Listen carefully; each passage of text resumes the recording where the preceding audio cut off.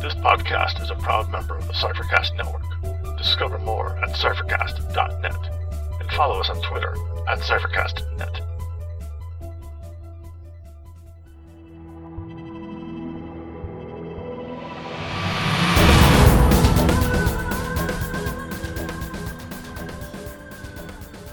Welcome to Incantations, an Invisible Sun podcast. I'm Scott. And I'm Dave. And we will be your guides along the path of suns. Today we sing 2 spells. With Revelations of the Black Cube, we continue discussing the official rules of the Invisible Sun RPG, this time focusing on damage and healing. And then, with One Man in His Time Plays Many Parts, we check in on Iotona. Join us on the path of suns, and we may uncover a secret or two.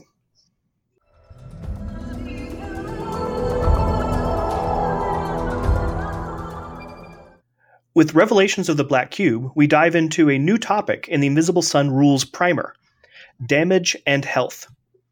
There will, as with many of our discussions of the rules of Invisible Sun, there are some similarities between how Invisible Sun handles health with the Cypher system, but some key differences that are worth emphasizing. And we want to talk about the basics as presented in the Rules Primer, as well as how this might shape the way the game plays. And where the game deviates most dramatically from the systems we may be most familiar with. Similarities. Yeah, I mean, there's one point, but I think this system is extremely different. I don't know what our metric can be for degrees of difference. There are some similarities, but there are some very important differences, and how similar they play may depend a lot upon the particularities of your games and your stories. That's an interesting point. And I'm not sure I agree with this one. Because with the Cypher system, your health is tied directly into your stats. So your 3 stats, might, speed, and intellect. And with the Invisible Sun, you have 2 different, what would we call them? Health? It's not stats, but and they're not pools either. Damage tracks? I don't know. What do they call them in the rules? Actually, I don't recall, but damage track is a pretty good description of them. Yeah. So how does this system work in Invisible Sun? So each character has 2 damage tracks, and for each track, there's sort of 2 different types of indicators. We're probably most familiar with physical damage when we think of most other RPGs, and so we'll start there. With the physical damage track, when you take damage, you take injuries. And depending upon the size of the weapon or the source of the damage, you take more or fewer injuries. And if you have armor, it can reduce the number of injuries you take in a given instance. Once you've accumulated 3 injuries, these injuries convert to the second type of damage on the physical injury or physical damage track, and that is a wound. So if you get 3, you'd empty your injury pool of 3 or your track, mark 1 physical wound. And the wound is actually going to give you a scourge in all of your Certus pools. And this is just drowning in jargon, I realize. But bear with me. Yeah. It's not as complicated as it may seem with all this jargon. So what a scourge in your Certus pools means is that you're basically going to take 1 point of penalty on your venture for tasks related to all of your physical skills. So this would include your skills like physique, movement, and all of those Certus skills. So that was a lot of jargon. Let me simplify this and make it a little, hopefully, more clear. What is basically happening is as you accumulate injuries and eventually wounds, the wounds are going to make all of your physical tasks more difficult. There are ways this works with the components of the game, and there's some jargon associated with how the components will work. But for right now, all we need to think about is that when you accumulate injuries, all of your tasks that you will rely upon your physical skills are going to become harder. Once you accumulate 3 of these physical wounds, you are dead. Yeah, we'll talk about death later on because it does tie into damage and health. But yeah, 3 wounds and then you are dead. And to give you some sense of scale from the examples in the rules primer, a dagger might do 2 injuries. So if you get hit by a dagger and have no armor to mitigate it, you might just take 2 injuries and you're fine. But if you get hit a second time, that's a total of 4 injuries. Well, 3 of those add up to a wound. So the net result is 1 wound and 1 injury. So I can see the similarities here between, what we've experienced with the Cypher system in that, the levels kind of indicate what sort of damage you're going to be taking from a spell or an NPC or the environment. Mm-hmm. But I mean, we don't have anything happening with the pools. There's no, what's the thing in the Cypher system that once you empty a pool out, you move up on the damage track. Which I think that's pretty similar to the accumulation of penalties associated with wounds. Yeah, it's similar, but with Invisible Sun, I mean, it's always just you get more scourges as you suffer more wounds. There isn't a difference between taking 1 wound and taking 2 wounds, other than it's 1 scourge or 2 scourges. That is correct. So in some ways, it's simpler. Yeah. But I think of it as pretty similar because as you are taking damage, you are accumulating these penalties, mm-hmm. Which creates a sort of death spiral effect, which I think is the core of both of the approaches. But what I consider core just depends on the stories that I'm telling. So I could also see how another person who's really relying upon the other aspects of the damage track in the Cypher system, such as the increased limitations on effort and all those other implications of the damage track, could see this system as very different from the Cypher system. So I'm not going to say you're wrong. I'm just going to say we have different perspectives on how similar these are. Oh, and yeah, I might not actually disagree with you, but I'm pretending I am for now. Oh, okay. It adds drama. Yeah, this is a whole new year, and our show would be more fun to listen to if we argued and fought with each other, right? Oh, maybe we'll just create some sort of fake news controversy between us. We don't want to implicate anybody else, just to drive our listenership up. By 3 people or whatever it would do. Oh, but I like my podcast. It's so nice and safe. Okay. Well, we'll try to keep it safe for ourselves as well as for the listeners. All right. But not necessarily for the player characters, because the player characters are accumulating injuries and wounds. Right.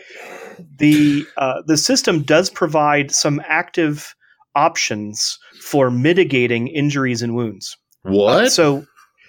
This is something else I think of as being somewhat similar to the Cypher system, but different enough that some people may say it's very, very different.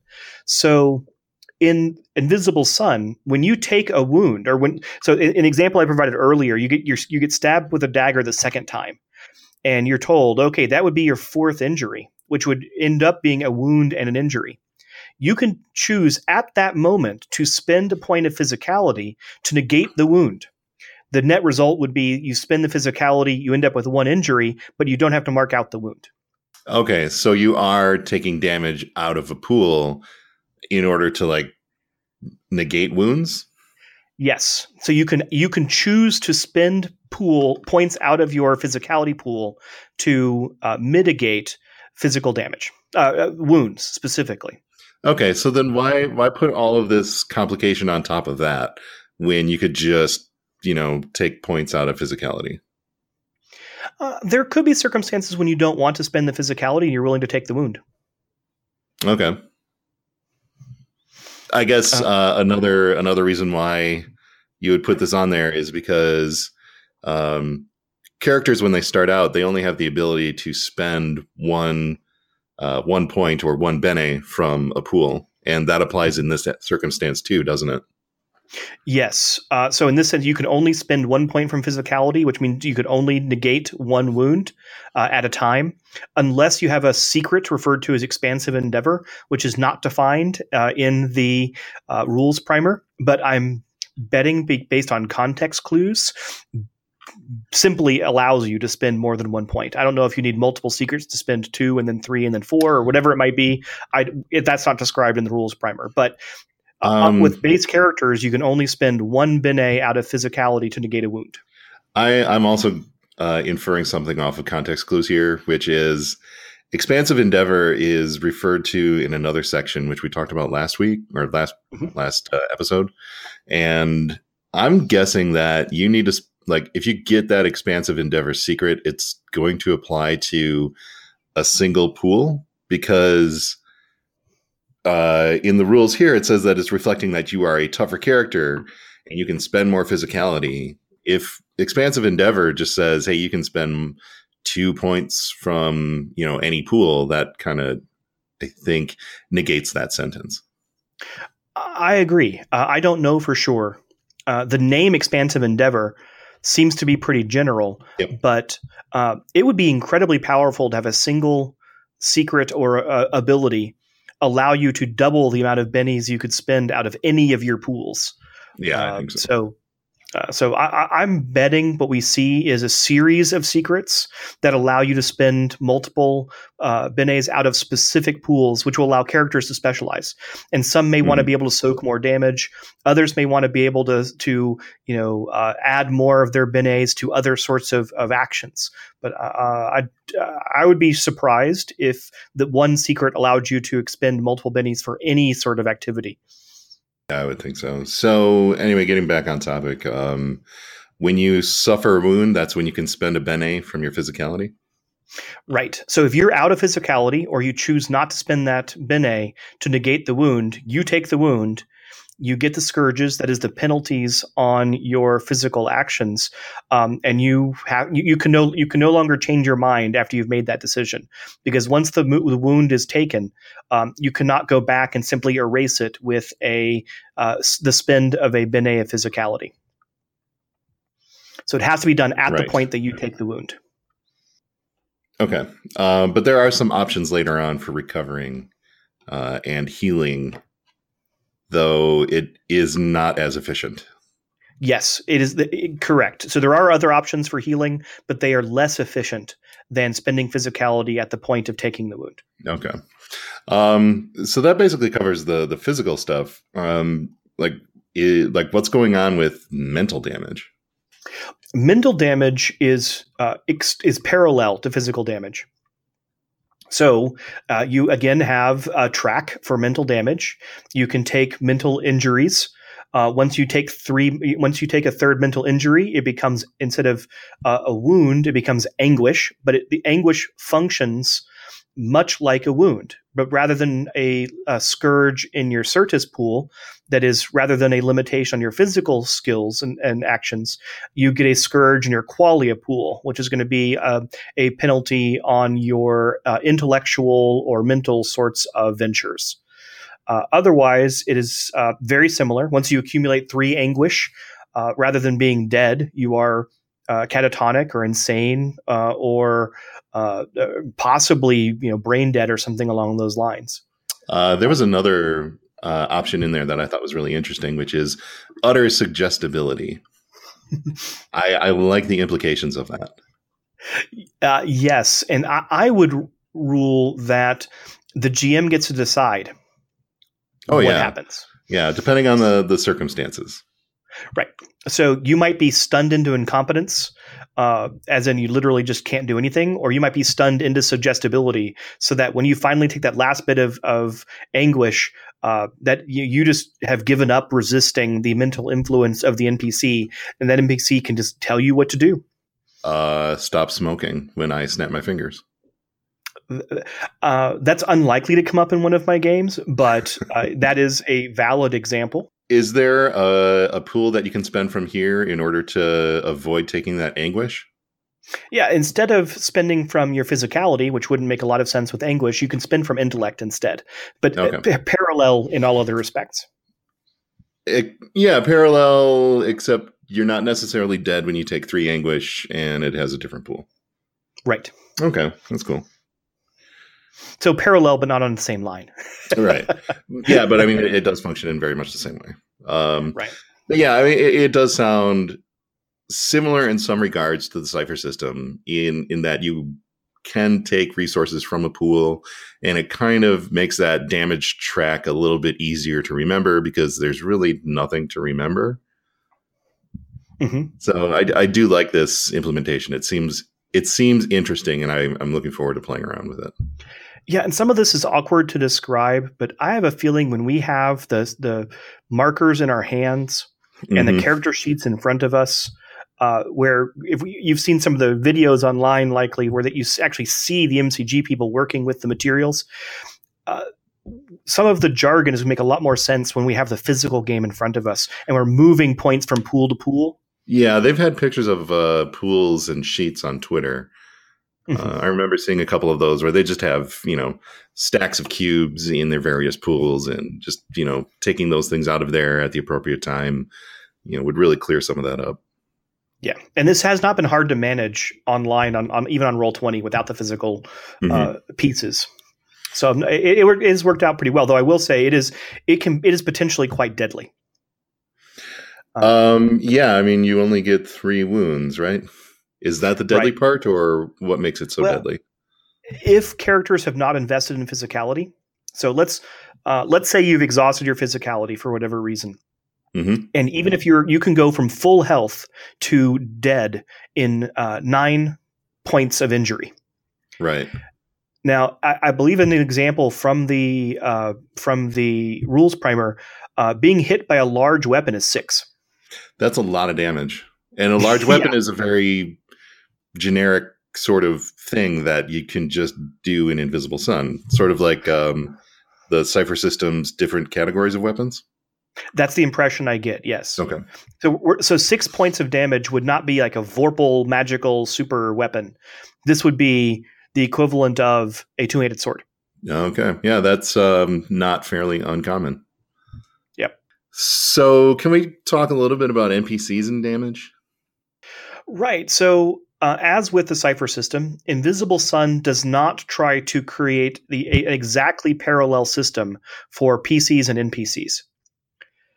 And one of the ways this is expressed for damage is that NPCs, whether they are monsters you're fighting or any other sort of non-player character, their health can scale in different ways. So an NPC might only be able to accumulate 2 injuries before they become wounds. Mm-hmm. Or they may only be able to suffer 2 wounds before they're dead. So like a low-level NPC. Right. And you could hypothetically have the NPC sort of mook where they have 1 injury becomes a wound and 1 wound equals dead, which means as soon as they're hit, they die. Mm-hmm. And if you want waves and waves of mooks, you can do that because NPCs, you can change the amount of wounds and injuries. It, of course, goes the other direction as well. And massive and high level NPCs may take 5 injuries before they take a wound. And maybe they have 5 wounds that they can take before they're dead. Yeah, we really don't have much more on NPCs at this point, but do they have a similar utility that characters do where they can spend, a physicality or an intellect to, negate one of those wounds when they take it? I haven't seen anything in the anything to suggest this from the rules primer. But I would imagine that they probably have access to armor. They definitely have access to armor. There's an example down there that says the Belagas is a level 9 behemoth.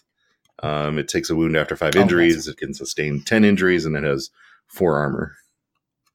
Right. So I would guess that given, however, there's so many moving parts in the system, that one they wouldn't prioritize is having pools for the NPCs and instead just let them have armor for mitigation, and then allow you can change the injury and wound numbers to reflect hardier or weaker NPCs. Again, I think of it, I'm guessing based upon how the development of the Cypher system has worked, where one of the first reactions to the Cypher system was, well, why can't we have our bosses spend points? And so Monty Cook wrote an article about how you might simulate that. But it clearly wasn't something he thought of as a core part of the system, that he liked having NPCs being simpler than PCs. I do one like way that too. Yeah, and one way to keep NPCs simple is that they don't have pools. They just have levels. Yeah, that's fine.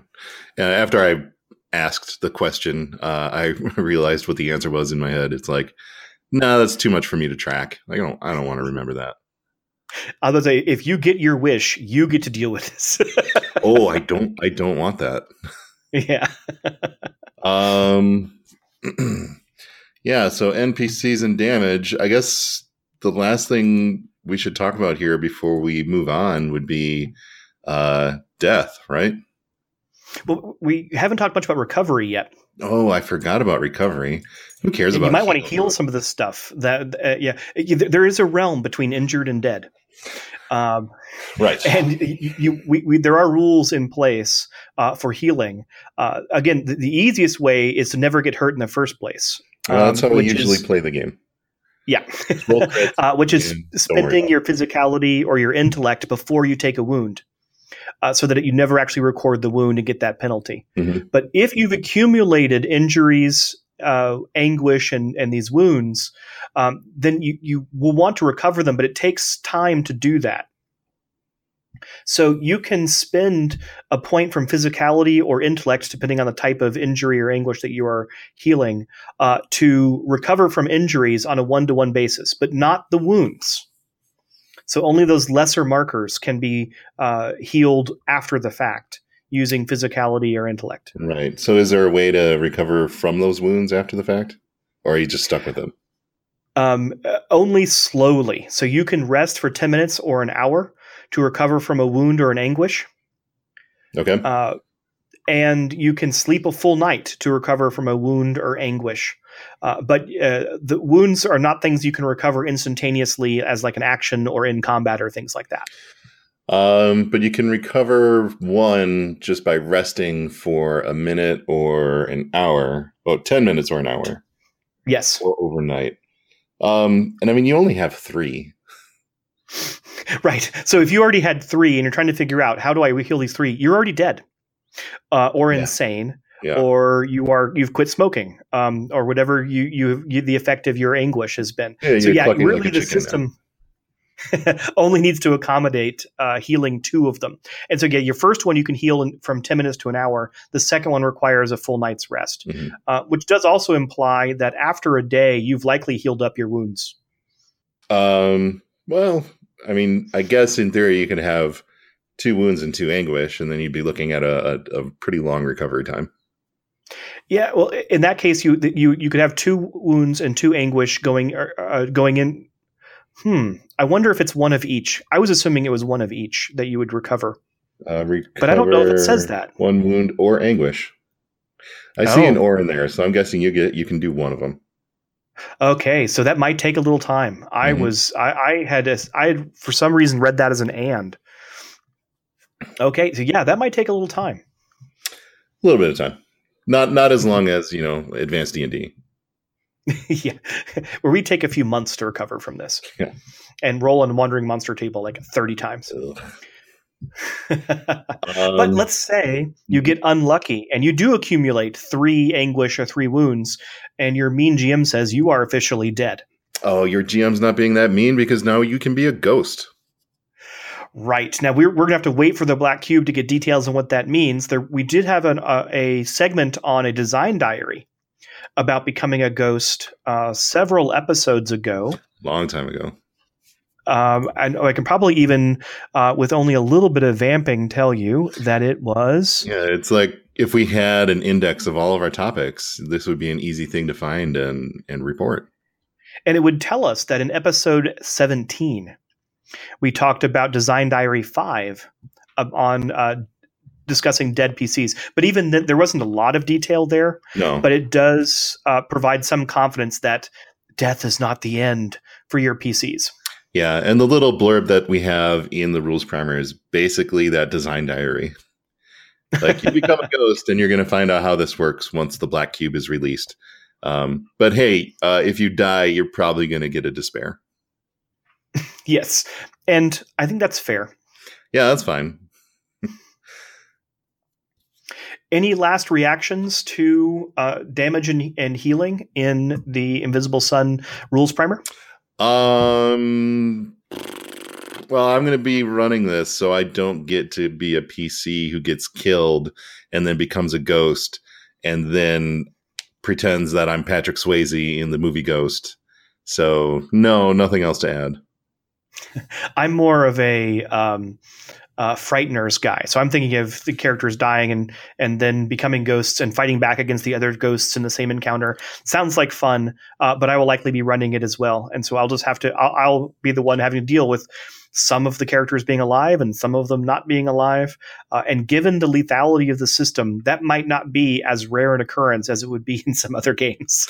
Yeah. And if you want to hear us talk more about Ghost and the Frighteners, you can go back and listen to episode 17. I'm pretty sure we've talked about this same thing there.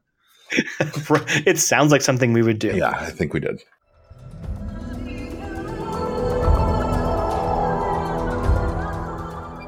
With one man in his time plays many parts, we will be visiting Ayatono's story once again. Last time, Ayatono put the local homeowners association after the demon, Dak Nomath, who was occupying the house near the market. He put that association after him, hopefully causing him some problems. But what's going to be done about that connection to the undersling that Ayatona had detected? So we're going to be picking up there. I had a note that says you were interested in investigating that connection. And do you recall, where things were for you? I think I was just heading to that building to look in the area to see if there was a way underground, or if there's some other physical representation of the connection to the undersling, to see if I can trace the connection between the house and the undersling that way. Okay, so there might have even been a spell effect I was creating. I don't know if we got that far into it yet, but I think we were just talking about options and what you were looking for. So going back there makes a lot of sense, and as we summarized, that homeowners association has frightened the demon that was occupying the building off for the time being. He's probably not gone forever, but he's out of your hair for now. So, as a Goetic, how do you think you would go about trying to, discern this information? Like, how are you going to figure out what's connecting this place to the undersling? Well, my Goetic magic involves creating a connection to other suns, first for communicating, and then for sometimes summoning creatures to assist me with various tasks. What I want to look for are indications around that house or that neighborhood that such connections exist between the neighborhood and I guess it would be the red sun with the undersling. Yeah, the red sun. Yeah, the undersling has some connection to the red sun. Right. So I want to look for the sorts of residual indicators, much like there might be a residue of the connection I would leave if I were summoning a creature from the red. Okay. That makes sense to me. Let's pull a card. And then we'll figure out what happens and what you find. Sound good? That sounds good. I'm going to pull up my cards as well so I can see what visual inspiration there may be from the Sooth deck. Yeah, I'm looking for visual inspiration for the most part off of this. So the card that I've got is Imperator. That is from the Visions family, the number 9, and it is it's not a major arcana, it's a royalty card. Mm-hmm. So, visions, swans, blades, water, and sovereign. We don't know if you're linked to this family, do we? Oh, wait, we did know.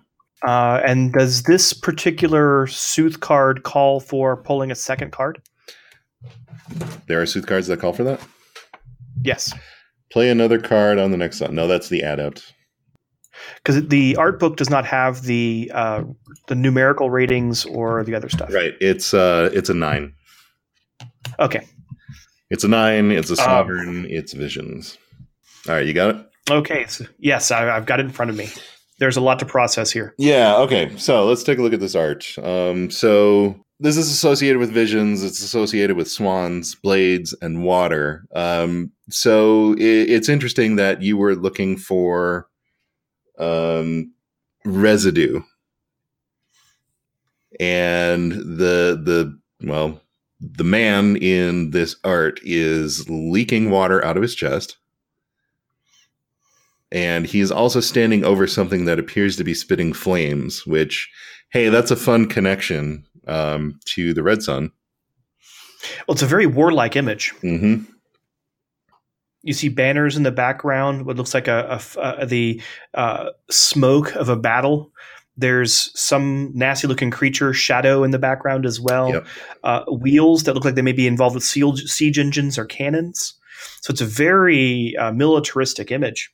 Yeah, and I'm thinking about this. So this is a very good pull. You're going to find a connection, but the matter of like how this connection is going to manifest is what I'm still trying to figure out. Any thoughts? Well, I can narrate how I would be looking, and that might inspire you. So I would not expect – I would have noticed if someone was literally drawing a giant circle to create a connection to the Red Sun in the same way that Goetics tend to make these connections. Mm-hmm. But instead, I wonder if there's a more subtle circle being built. If even what are seemingly innocuous items like a cart of goods outside of a store, if there's been a booth at the marketplace that has been slightly moved or reoriented, or graffiti that might actually be part of a giant circle when viewed from above or viewed from a different perspective, but wouldn't be obvious when looking at it individually or directly. So I'm wondering if someone's trying to basically feng shui a giant circle connecting this neighborhood to the Red Sun. Making some notes. Okay. So here's what you end up finding. So you're taking a look around the building here, and you do pick up on some residual energies that, you know, strike a familiar chord with you and resonate with that Red Sun, energy that you've been looking for.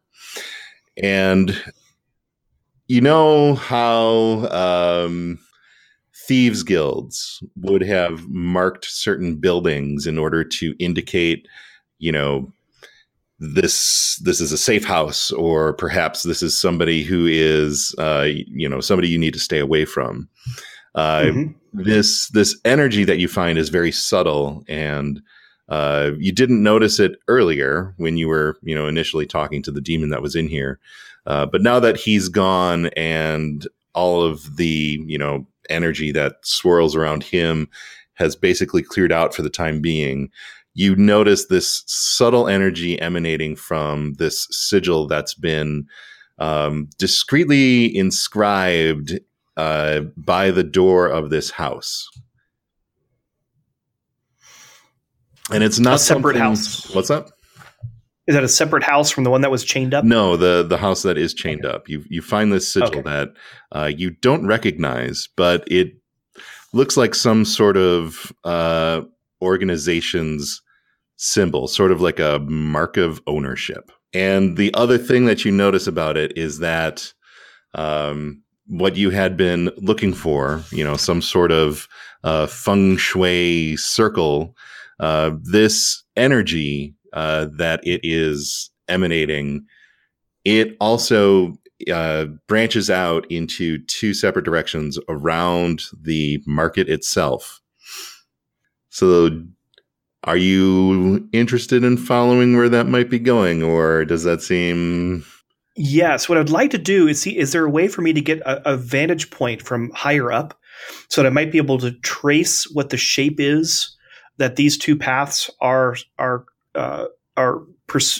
following through the neighborhood? Yeah, I mean, there certainly is. There are tall buildings. This is a fairly... Is there a hot air balloon place? Hot air balloon sounds like fun. I mean, of course there's a hot air balloon place. I mean, this is a market. Yeah, naturally. Or maybe it's just a regular sort of balloon, the size of a balloon we might have at a park here. But since these are magical balloons, I can get the right kind of balloons to just simply float up. Well, yeah, I mean, it's not a hot air balloon. What they've probably done is there is a balloon service that you can hire. And instead of getting pulled up on a hot air balloon, they've netted some sort of creature that, just naturally floats up when you give it a little tug. And that's how you are able to, navigate this craft. And it's got to be red. Or I guess coincidentally in this case. But instead of a red balloon, then it's like a giant fat bat. Yeah, giant fat bat. But it doesn't fly with wings. It just sort of inflates. Right. So I'm going to go find the bat vendor who wanders through the park, typically offering these small bats to children who can then float a few feet above the ground. Mm-hmm. But if someone channels actual magic, then maybe they can float higher. And use this as an opportunity to see if there is a greater working through the whole neighborhood and where these lines of power are actually going. I think we should pull one more card for this then. Absolutely. As you are channeling magic into an inflatable bat. So what I've got is the Raven card. Well, it flies. Yeah, ravens fly. Raven, it's secrets, ravens, books, flame. And the number is 6, and it is a companion. Duplicates the effect of the previously played card. Boy, okay, yeah, that sounds like it's going very well. So you channel magic into this bat creature, and like the thing just it balloons out, and you're able to ride this thing up high above the market. I know we had a name for this market at one point, but I've long since forgotten it. But you ride that thing up, and as you're floating up there, you're able to keep an eye on where those magical energies are coming from that house now that you're tuned to it. And thanks to duplicating that previous card, things are going very, very well for you. And what you see is that the energy actually runs around the market itself and just fully encloses it in between 5 buildings that are set around the market right at the very edge. Some of them are residential buildings, some of them are shops, but they all seem to be connected to this trail of energy that you've noticed. That looks like where I need to focus my investigation. Sure does. So let's pick this investigation up on our next session.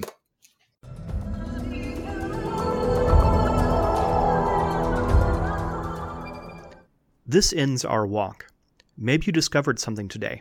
Maybe you need to look closer. The music was titled Beyond from Wes Otis and Plate Mail Games. It is available from DriveThruRPG.